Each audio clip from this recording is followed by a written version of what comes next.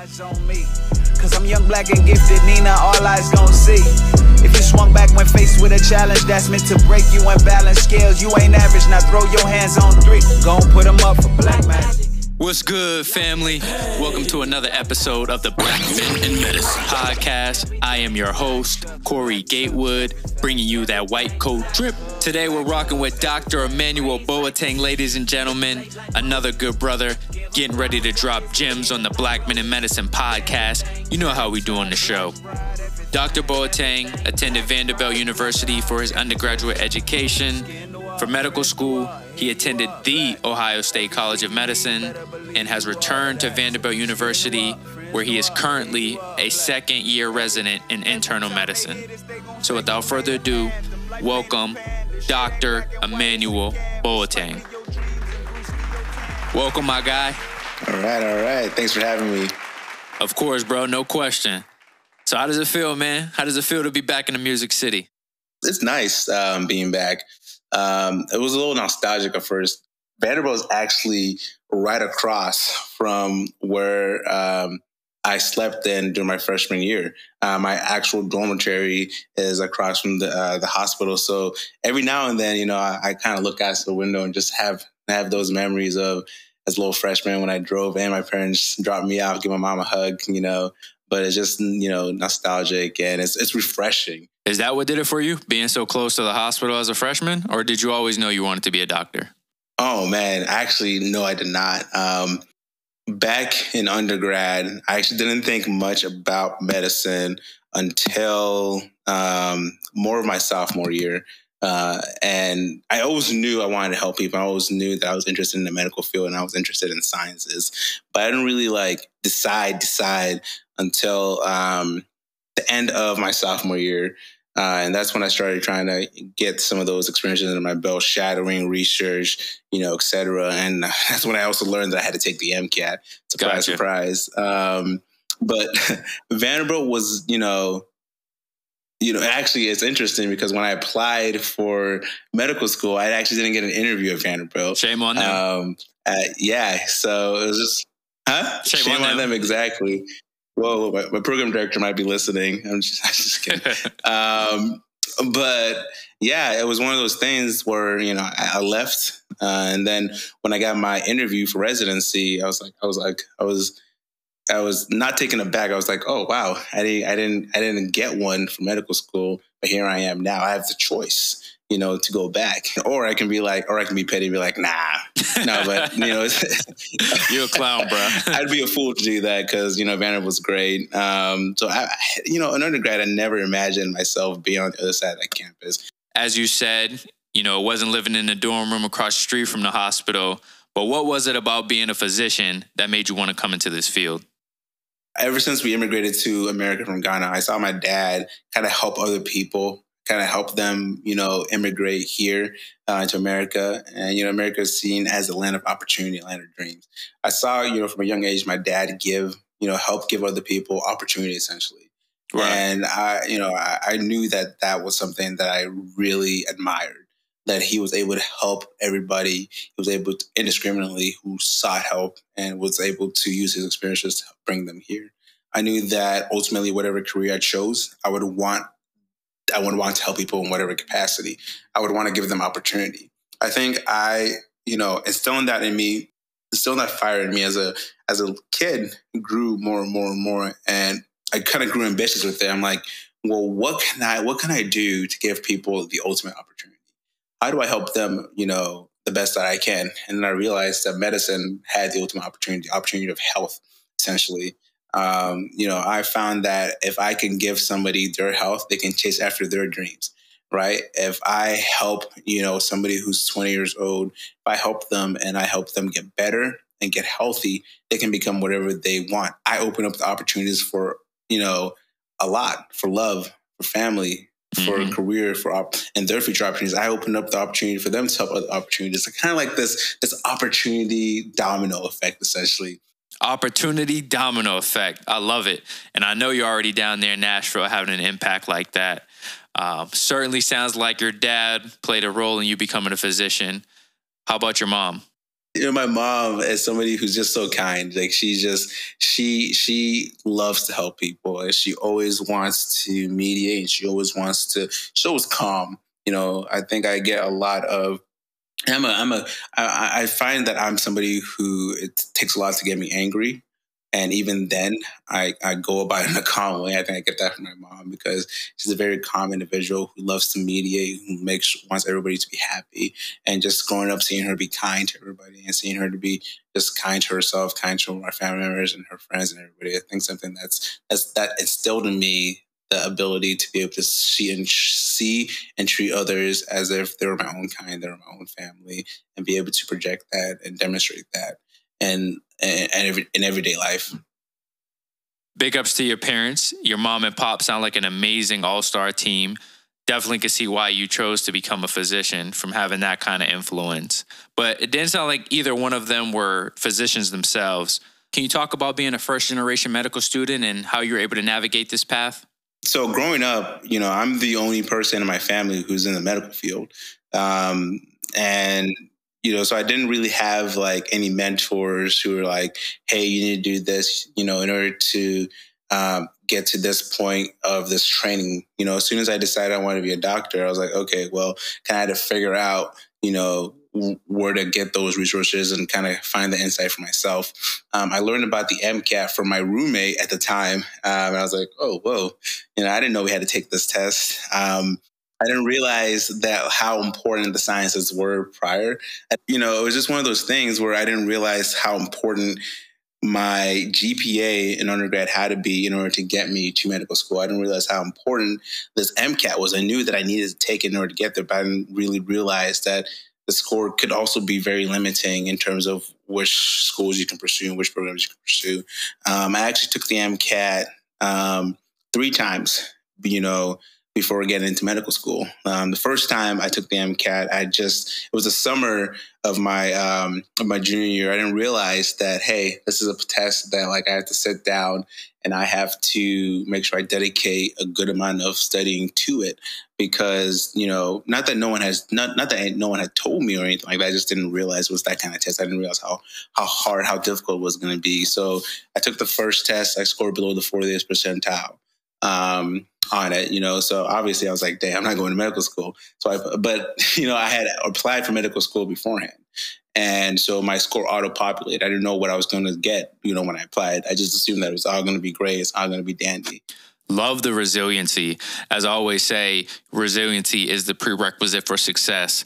Can you talk a little bit about your process and what you had to do to be successful? So I got a lot of rejection letters because one, my GPA wasn't terrible. As soon as I decided that I wanted to pursue medicine, actually somebody told me, and it was my organic chemistry teacher. She was looking at my scores and she was like, I was trying to get a letter of recommendation for a summer program that had a lot of shadowing. She was looking at my scores. She's like, I've sat on admission boards at medical school before, and you want to get your science GPA at least greater than a 3.3.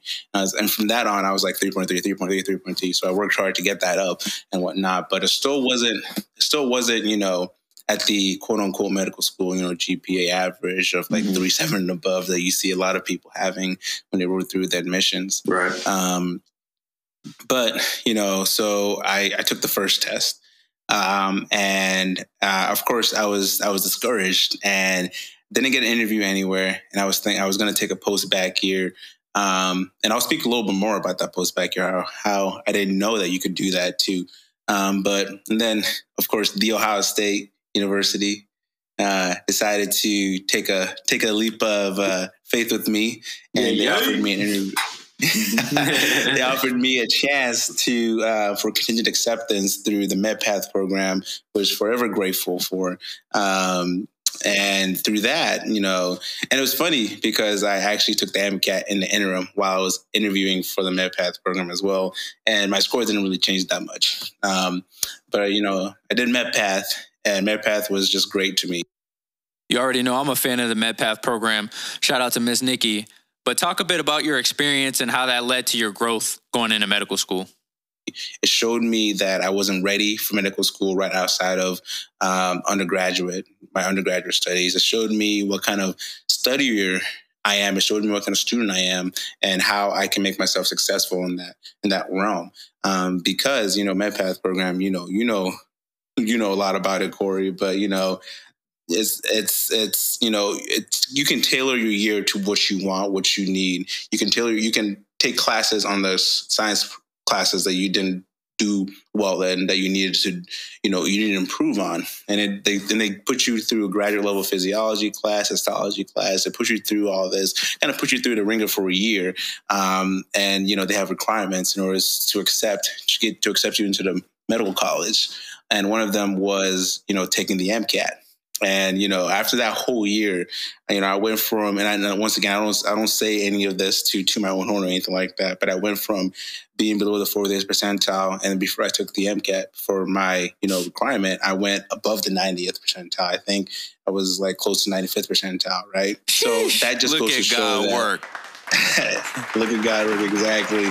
But that just goes to show like the hard work and grit. When I was in MedPath, I hung on to everything my lecturer said.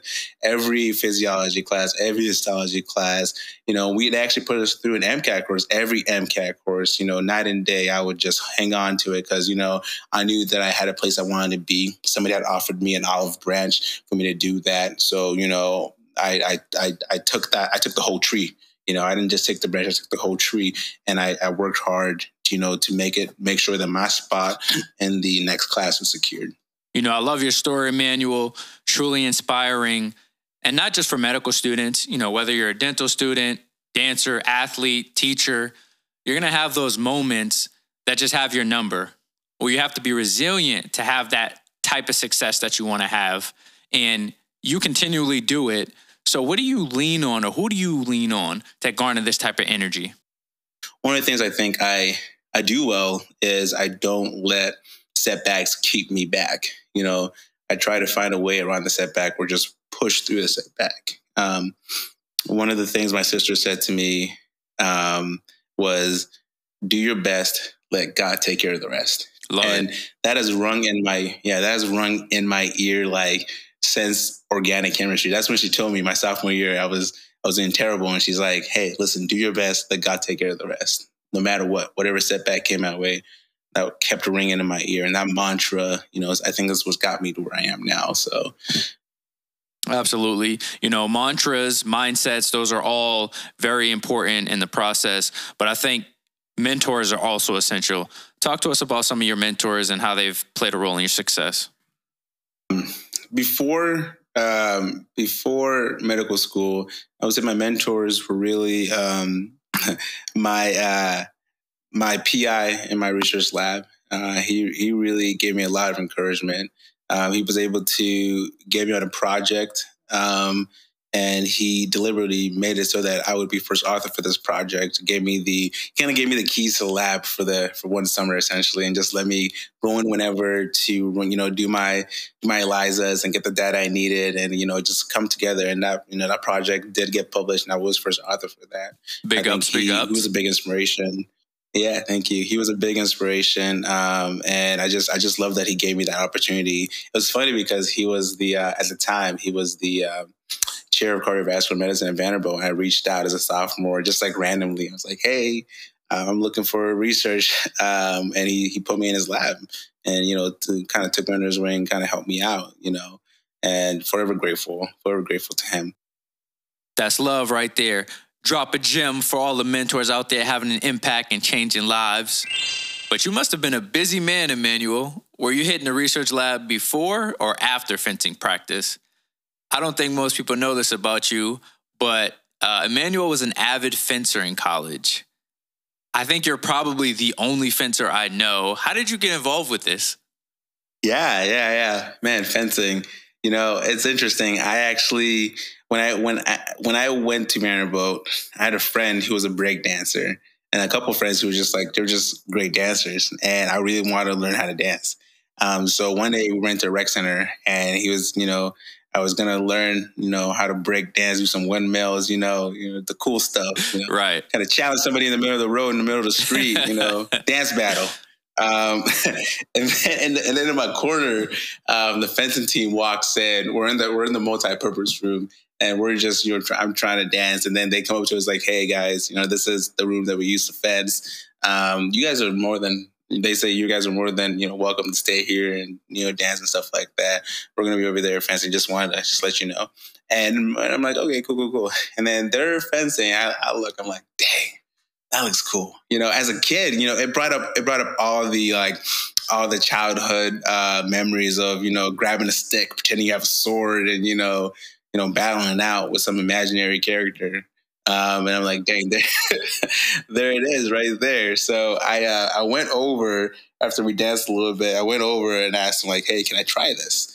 And, I tried it. And for, 4 years, especially my first 2 years, and then kind of dwindled down a little bit my involvement in the fencing club as I started doing, more of the extracurriculars, getting ready for med school. But I think my time in fencing, like doing that sport, really showed me a lot. Showed me like how to be dedicated to something, how to just get thrown into something new and just like fall in love and just like continuously want to practice it and want to go there, and showed me how I could work individualistically, but also work at, for the collective good of the whole club. Because fencing, although, you have a fencing club and you have a fencing team, there's a lot of you can do a lot of individual tournaments. So it's kind of like medicine in a way. In what ways? Where, you have your colleagues, you have your residency, but you can also build yourself, as an individual in the medical field and expand your career, but you can also help others as well and, collaborate and work together for the betterment of everybody. And fencing had all of that. I didn't know that at the time. When I reflect, I'm like, oh yeah, fencing was just like the medical field in a way, minus the swords. But well, I hope you're not using swords. Hey, everybody practices differently, okay? Yeah. So that was really cool. I did that for 4 years. And it's my claim to fame. I actually was rated once. Okay. Well, yeah, I was nationally rated. Big time. Albeit it was the lowest rating, but nonetheless, it was a rating. Celebrate all victories. I got third in the tournament once. Exactly. Third in the tournament, and I got my rating. It was a happy day. And I don't have the rating anymore because the last 4 years, and I haven't fenced in a while because of medical school. But I'm back at Vanderbilt. Hey, one of these days, I may pick up the blade again. Show those kiddos how it's done. Hey, I don't know, man. The competition is stiff nowadays. I don't know if you saw that medical student, Lee Kiefer, who won the Olympic gold in fencing. Oh, crazy. Dang. I don't know how you can compete at such a high level while still managing to get your Anki in or your first aid reading. It's crazy. Oh, man. You know what? Yeah, and I'm older now, so my knees ain't what they used to be. So, maybe I'll leave it for the youngins. Right. What's crazy, though? She wasn't even the only one. Erica Agumbakwe was also a medical student competing in the Olympic Games. Oh, whoa. Quick shout out to her big sisters, Nneka and Shanae, who are doing their thing in the WNBA.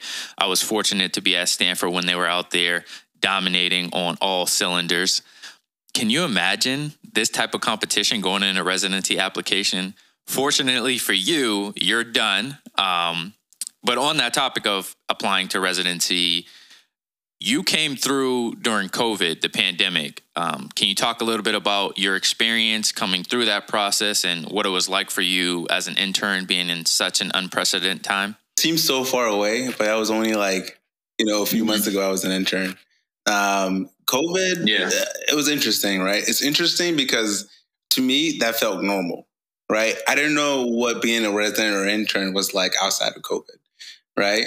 One of the biggest differences is that in COVID times, because we couldn't meet up, we couldn't meet more than 10 people at a time or so, based on the CDC guidelines and whatnot we were adhering to. There were we didn't do in-person conferences. There were a lot of things that normally morning report, noon conference and things like that were completely different. So we would kind of work through that. So as an intern, you're busy. you're holding the pager, you're writing all the notes, you're answering calls, communicating with a bunch of different consultants and, nursing, etc. And sometimes it can be hard to learn on the job. So having the noon conferences and having the morning reports were ways where you could just dedicate time where you could just sit down, listen, and absorb information. So we didn't have that experience. And the other experience that we didn't have was that I still don't know what some people in my class look like. There are people who I see, I'm like, we're in the same class. Cool. Yeah. So the social aspect of residency was a little harder to come by. One, it was hard to meet up in large groups. So it was hard to do large functions as a residency or my class together and meet everybody in the program, the leadership, et cetera. We had to do this in chunks. So, but, I think that we did a very good job at Vanderbilt. I think that our chiefs worked really hard to find those events where we could meet, where they had enough events where you can sign up for multiple things and still be able to cycle through different, people and be able to meet other people in your cohort and kind of build those friendships. Everybody was really everybody was going through it together, which kind of made it, which made it a lot better in that sense. Cause like I said, residency is tough, right? And it can be very easy to feel like you're alone. But once you realize that you're not, all of it just lifts the 14-hour shifts. You're you feel energized because you did it with somebody else, and you can talk about what you're going through with somebody else because you had the chance to meet up and talk and find those people who you connect with. How did this affect your relationships outside the hospital, especially relocating to a new city during this time? My partner's mom, she was in that age group that would be at high risk if she got contracted COVID. My own parents were close to that age group as well. Right. I actually missed my sister's wedding. So in Ghana, we do a traditional wedding and then we do a white wedding. Yeah, I had to stay home because I had just worked a shift, and it was something that was I had to decide right then and there because I was supposed to go drive home to Memphis to be there, but I had just worked a shift where I had a patient who had COVID, right? And it was going to be a very, very small wedding, but I didn't want to risk getting my niece getting sick. I didn't want to risk my future brother-in-law's parents getting sick because they're older as well. My parents getting sick, even though I had no symptoms and anything. And that was just a tough part, just kind of staying away from family and friends because you don't want to get them sick.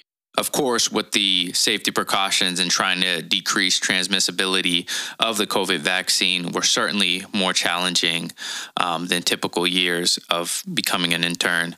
But in addition to that, what were some of the other things that provided added difficulty in such a unique year? The work was always going to be hard because it's residency. Nothing to sleep on, but the things that help you through residency, the resilience, working out, gyms were closed, having social interaction, that was limited, seeing family, that was limited, all the free lunches. That was limited. All Vanderbilt was known for, a lot of lunches. Good food, there was, sample different restaurants in Nashville. Yeah. We'd have our noon conferences. We would eat good. We would eat well. Okay. That's coming back slowly. Absolutely. Nutrition is a big part, It's important. Getting free lunches, that saves a lot of money, especially on the resident salaries and whatnot. Exactly. That's what I'm saying. But COVID aside, getting to residency is something we look forward to for a very long time, with the 4 years of medical school, the 4 years of undergrad. Once you got to residency, was it everything you imagined? Yeah, man.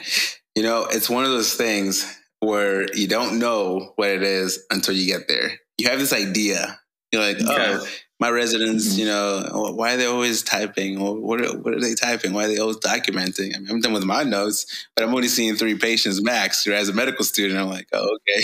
I was like, residency ain't hard. I got this. It's different. The difference between 3 and 10 is vast. Difference between 8 and 10, you know, that can make or break your, you know, your day in terms of like your workflow and everything. I think that, you know, nothing can prepare you for residency unless you do residency. You can get ready, right? You get ready. Same thing for nothing can prepare you for medical school until you start medical school. You think you're ready in undergrad, and you may be ready to a certain extent, but nothing until you have that first day. You make the mistakes. You struggle, and then you figure out what works for you. You figure out that transition. I think, you know, it's just one of those you know, things that you have to learn. There's always a learning curve wherever you go. But as far as like, you know, has residency been everything I thought and more? Residency has been great. It's been, and I speak like some wise hermit right now, or some wise old man. I've only been doing this for a year, but residency, it's been great. It's been a struggle.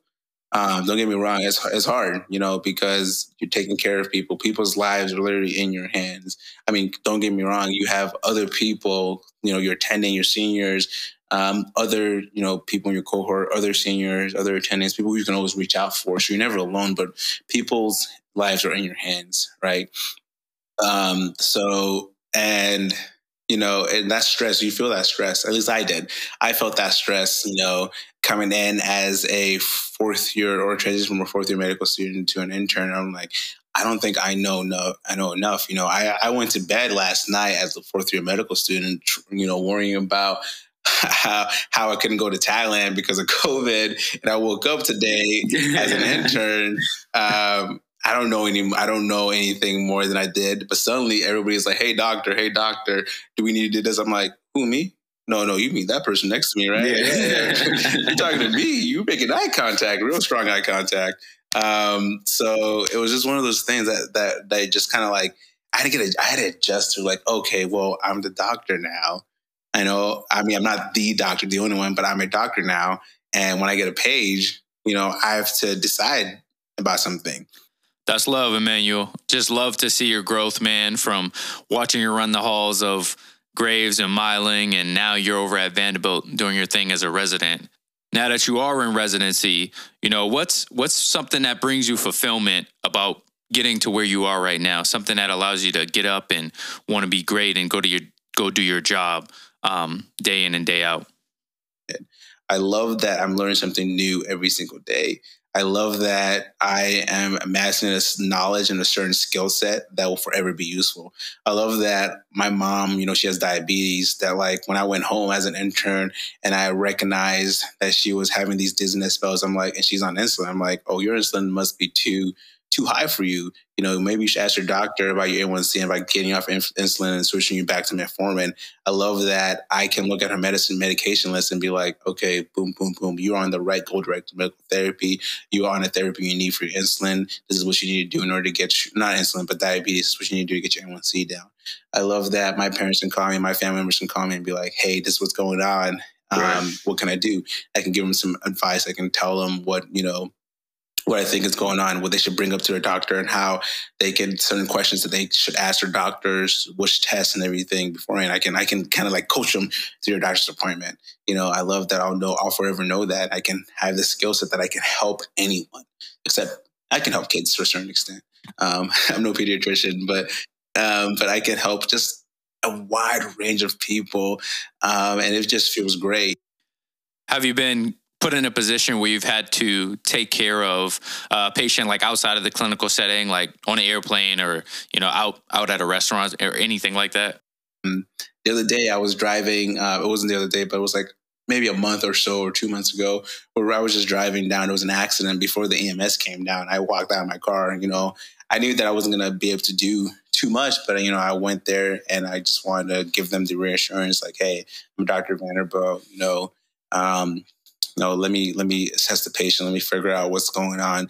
Is it something that, now I can relay certain information to the EMS people when they come, because this patient has already been seen by somebody right then and there. Now they can have this on their radar, especially when they're driving them to communicate to the main hospital, the main ER and whatnot. So I think that I just love the knowledge that I'm learning every single day. Absolutely. As you've alluded to, knowledge is powerful. Can you recall any patient encounters where, in addition to your knowledge, your race, your culture, your background, in which you've shared with a patient and that's improved efficacy or been more successful in implementing your patient care? I think I see a lot of all of this in my clinic. Whenever I have a Black patient, instantly we connect. Instantly, I feel like they're more comfortable. I don't know what their past experiences are, so I won't speak to that. But it feels as though they're more comfortable, open, and will say, certain things about past interactions they've had. Oh, they didn't tell me this or this, that, and the third. And, I feel like, just being able to see somebody who looks like you in a position where you wouldn't expect to see them, or you would expect your physician to be Black. I think that it breeds a certain kind of calmness, certain kind of confidence to speak up about what's going on, knowing that it won't be passed on. I'm not saying that it is, but I'm just saying, speaking from experience, or walking into an inpatient room and, talking to a patient and then realizing like, oh, you're Black, meaning that you're going to advocate for me no matter what. Or just like, kind of like in a way, a sigh of relief. I had a patient, and as I was leaving, and this was a Black patient and, or family member who was taking care of a patient. And I was saying, hey, I'm going off service. But don't worry, the person coming on service is also Black, in their eyes. And then, because you can't see their mouth or anything because everyone's wearing a mask, but in their eyes, you can see relief. You could be like, oh, great. Yes. Another person who, of my own skin color is coming. So, I think that it's very important to be able to show that in medicine there are people like us. It's very important to be able to advertise that to, everybody, right? Growing up, I didn't really think too much of, I'm pursuing medicine as a minority. I didn't really think too much of that until like I got to that stage. And then for example, when I did MD camp at Ohio State, I didn't realize how impactful it was for all the minority children, all the minority students, they're in high schoolers. So, I won't call them children, to see me, right, and, realize that, oh, they too can reach where I'm at too. But going back to the patient interaction, I think is just one of those things where the comfort level and ability to help them get taken to the next level when they realize to hear somebody who is like me, somebody who would take everything I say, clearly somebody who would advocate for me. And I think that, but it's not just, I just want to say it's not just, me. I think that, you don't have to be a minority or person of color to be able to advocate for your patients. And I think everybody does that. I think everybody tries to do that as much as possible. But there's a certain connection that when you see somebody who looks like you, that it's hard to overcome. So that's why we need more. We need more just minorities in medicine, more Black men in medicine, more Latinos in medicine. We need more of us in medicine, because when you look at the face of America, it's changing every single year. The diversity is increasing. And you can look at what people project what the diversity is going to be like in 2050. So our society is changing. Medicine should change with it. The face of medicine should look like the society, should reflect the people it's treating. And this is why we need more of us, because you can do a lot. You can go a long way, by just talking to somebody who looks like you. Do you have an example of when you think that this cultural similarity played a role in you helping someone get a procedure that they may have otherwise opted out of?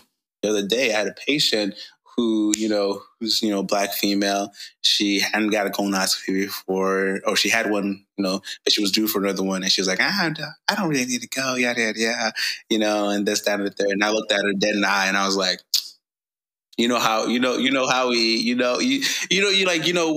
our culture predisposes to certain things, and you just explain that to them.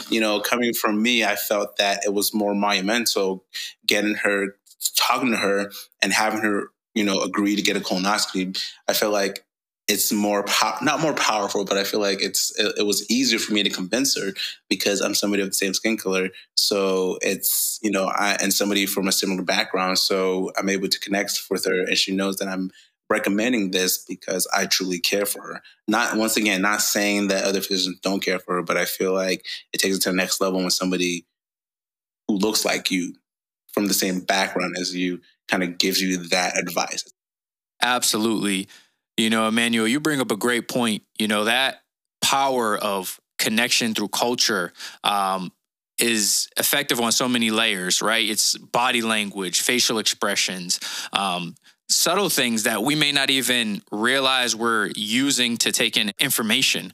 So it's extremely powerful. There's already literature that shows, when you see a physician that looks like you, patients are more receptive and more adherent to taking medical advice, so it's in the data. But, again, to the point about the body language, I know there's certain cultures that are extremely offended by the way we sit. For example, like in America, we sit figure four style with our right heel resting on our left knee, right? And for us, it's commonplace, right? In America, plenty of people sit like that. But there are some cultures that's extremely disrespectful because the heel of the shoe is facing someone. And so can you imagine trying to build a rapport with someone who every encounter, every minute of that meeting, you're being disrespectful, is going to be extremely limiting in the type of effect and impact you can have in delivering medical care. And that's something that you would know. So drop in gems, Emmanuel. I love it. You know how we do on the show, on the Black Men in Medicine podcast.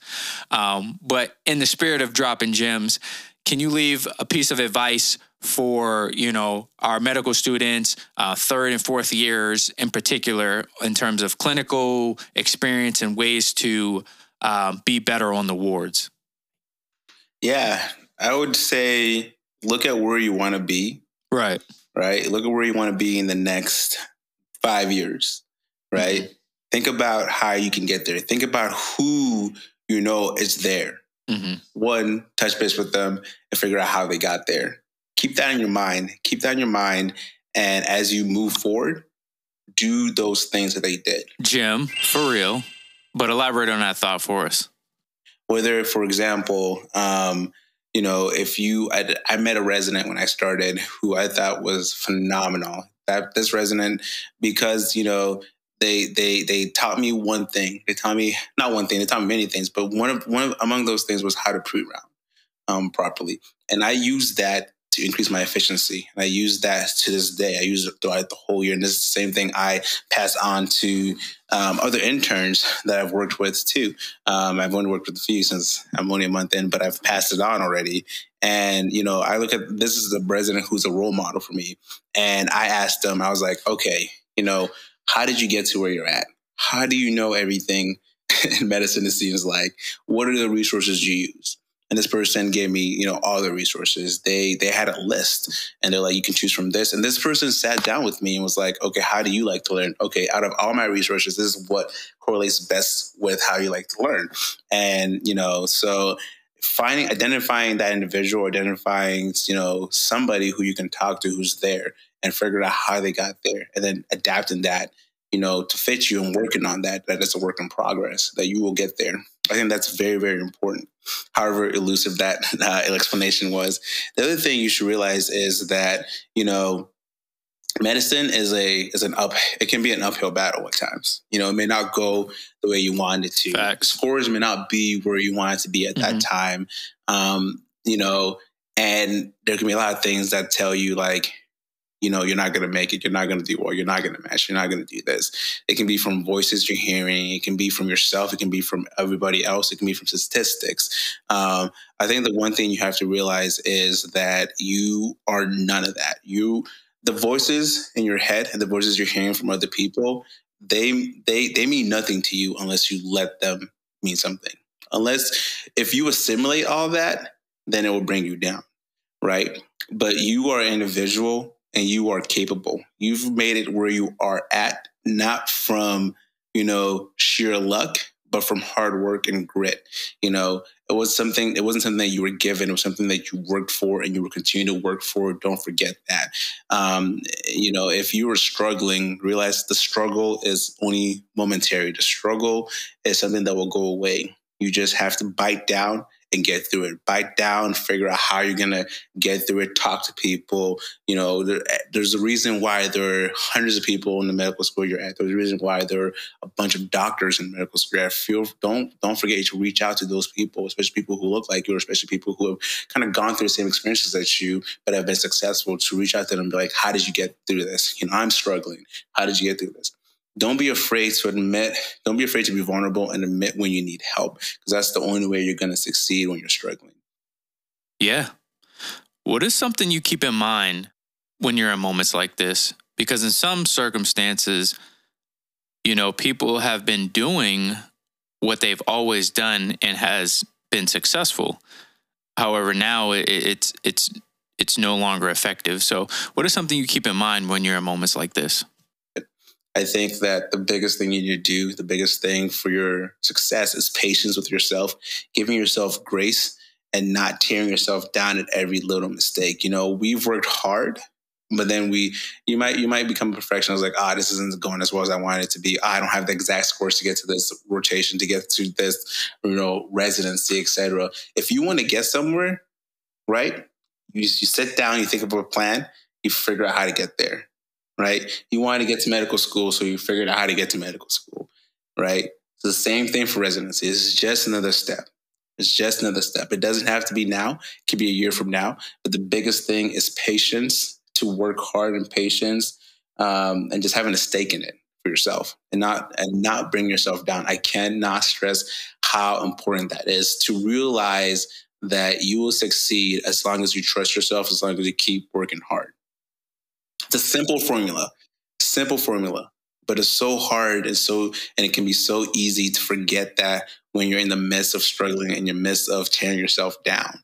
You are your worst enemy, right? So, you need to be your biggest advocate.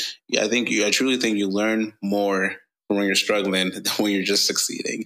I'm not saying, a struggle or anything like that, but you pay attention to yourself, pay attention to your thoughts, and pay attention to your state when you are not where you want to be, or when you want to be somewhere else, and figure out, like, what am I doing now that's detrimental to myself? What do I have control over? What don't I have control over? Things that I have control over, I need to make sure that I'm doing my best in order to overcome that, and everything else is going to get taken care of. Remember, do your best. Let God take care of the rest. I know the demands to residency are endless. So what's been your approach to the ever elusive work-life balance? Oh man, ooh, that's an ongoing goal right there. It changes. It changes with like every rotation. Some rotations are easier than others, so it can become easier. Excuse me. I don't like to call it work-life balance. I just like to call it life now. I'm getting more wiser. I'm like, well, I find that the line blurs, especially in what we do. You're always thinking about your patients. You're like, okay, and even if I'm not working, I'll check my patient list. Oh, what happened to them over the weekend, or what happened to them overnight? If I'm in clinic, I'll answer my inpatient baskets, right? So there's a blurred line, right? So it's just life. And I think the best way to do is just time management. That's the best way to achieve the elusive work-life balance, or just a balance in general. Gems. Manage, be deliberate. This is something I'm trying to get better at, 100% better at.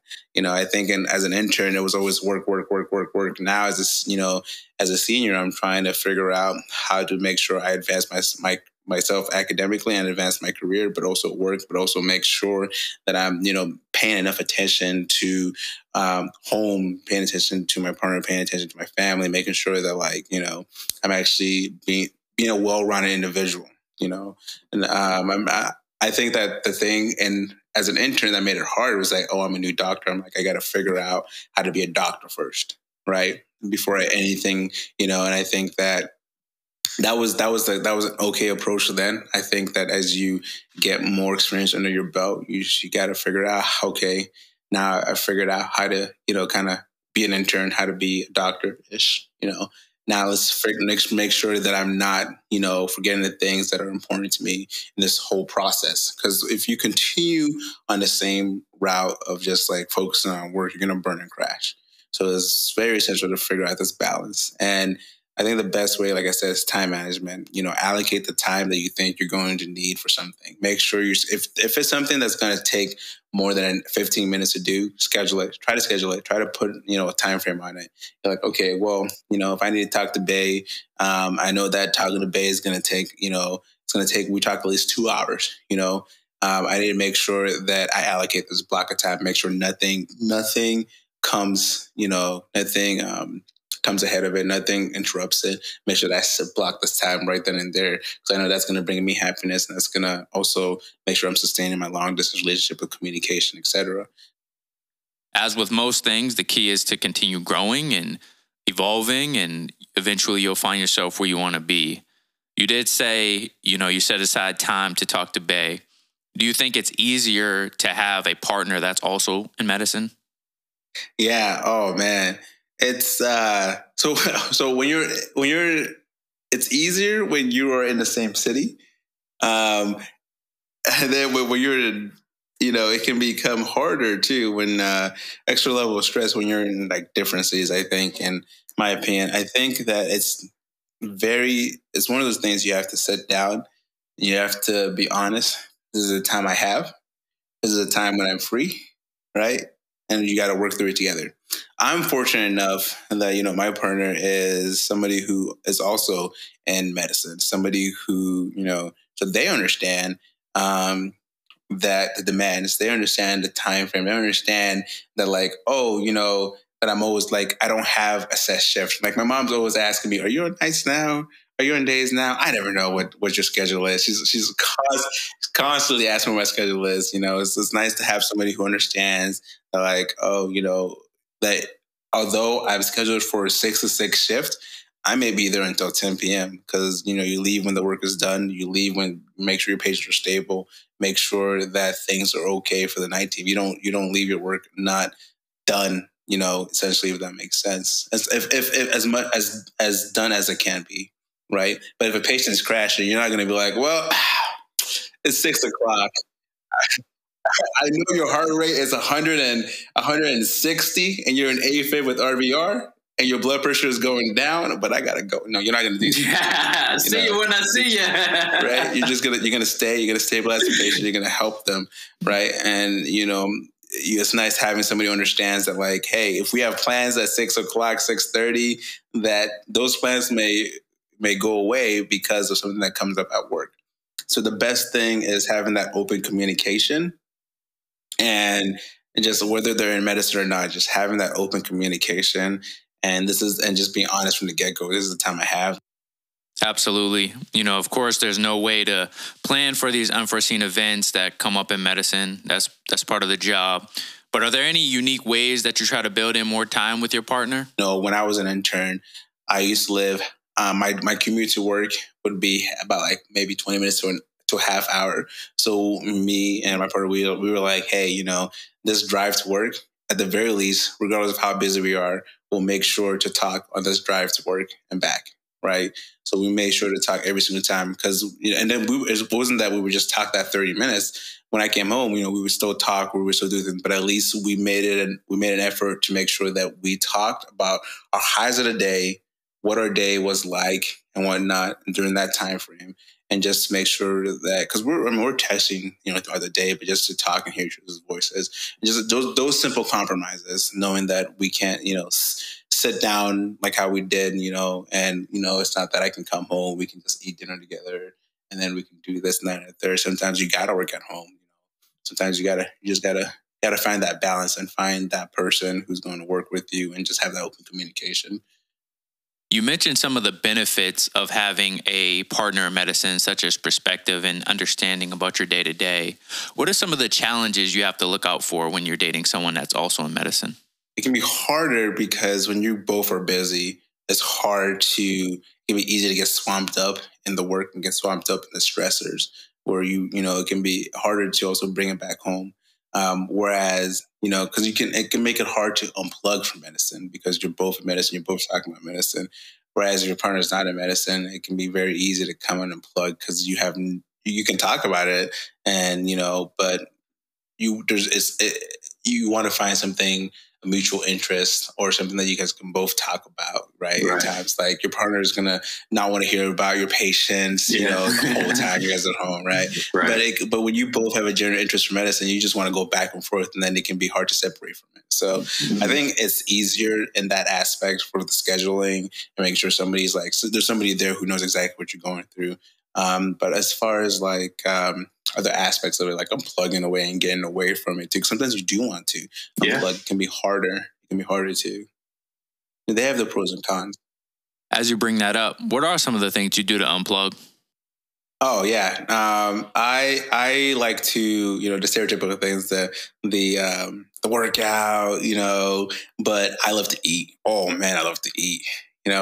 When I'm eating, it's me and the food in front of me. I can eat for hours. No, but I love just exploring Nashville, figuring out the fun spots here, food wise and stuff like that. You sound like a true foodie through and through. What's your favorite restaurant out in Nashville? Oh man, there's too many. Right now I'm on this food truck, this Korean Mexican fusion Camiochino. Is so good, man. They have some of the best Korean. If you are in Nashville, Charlotte Pike, I don't know the actual number, but Charlotte Pike, find this food truck. You won't be disappointed. If you are disappointed, I will pay your next meal. But that's my favorite spot right now because it's just I can eat that for days. I think when I first found it, I went there 5 days in a row for dinner. No kidding. I tried everything on the menu. So besides that, Nashville has a lot of, it has a lot of greenery. There's a lot of things to do here. I love going on walks. And there are hills here too. Just getting away and just like kind of looking over the city skyline, taking a deep breath, and just kind of just enjoy, for lack of a better word, existing and being here. Nashville has Percy Warren Park's a great park, huge park. You can go hiking, beautiful there. It's nice. It's so interesting. You have the city, and then you have this nature that allows you to unplug so easily. You're just surrounded. Cell phone service is not that great, so there you go. And it's not just a regular park. It's nice. It's a nice bit of nature. I don't know how big it is, but needless to say, it's enough to make you feel like you're in a different environment, like you're in a different city. So like hiking and just staying home watching TV, talking to friends, just making sure I catch up. Those are the things I do to unplug because it's the little things, because when you're so busy, it can be so easy to get swamped up in what you're doing. It's easy to get swamped up in the medicine that you forget to do the little things like, make sure you call your mom, your parents, check up on them.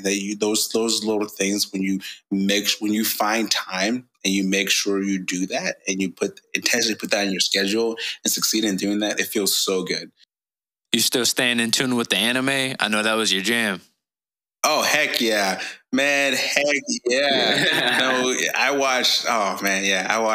read a lot more now too, because it can be very easy to unplug at work. When there's a lull, I can just pull up my phone, sit back and just read some manga and just like unplug from the world. No, you don't get a page for like 20 minutes. That's like 3 chapters right there. Oh yeah, I'm still watching anime true and true. Yeah. Love it. Love to hear it. Don't ever change, Dr. Boateng. Never. I never will. But before I let you go, I want to ask you one question I ask all the guests on the show. What are the 3 principles that have been pivotal to your success to date? I would say patience. And I'll clump this together. I would say patience with yourself, right? And patience with the world. Patience with yourself because you didn't make sure you gave yourself grace. You didn't make sure that you understand when you're being hard on yourself and you give yourself slack, right? Understand that you're not perfect. Understand that you have room to grow and that you will grow. and just, enjoy being who you are in this time and space, even if you aren't the ideal individual that you perceive yourself to be. And then patience in the world to allow you to succeed, patience in others as well, and realize that they're coming from different perspectives as well, that the world is coming from a different, whole new perspective as well, and not to take the world's perspective of you and assimilate that. So I think patience with the world and patience with yourself. I would say family, because family is my support system, and family encompasses everybody. The lifelong friends that I've had, my own biological family, my partner and her family. I think that, they're all my family, and they support me, and they're the pillars that keep me sane. Whenever I need anything, I know I always have them to stand on. So patience with yourself and patience with the world, family. And I would just say, just being authentic and holding true to who you are, never losing that. For example, I like to have fun on the job. I crack jokes all the time. I treat patients like they're my friend. I treat my coworkers, like their family. I treat everybody the same. I talk to everybody the same. I crack dad jokes with patients. And I love it because like I said, medicine is like my life. So I won't treat it any different than any other aspect of my life. Don't get me wrong, I'm very serious. I'm very serious with their care and with my job, but I allow my personality to shine. I don't change that because I know that I see them for them. So I want them to see me for me and who I am. So I bring that to the table. So being yourself and being authentic, your family, and patience with yourself in the world, I would say are the principles that I've kind of adopted and keep me going right now. 3 more gems for you, ladies and gentlemen.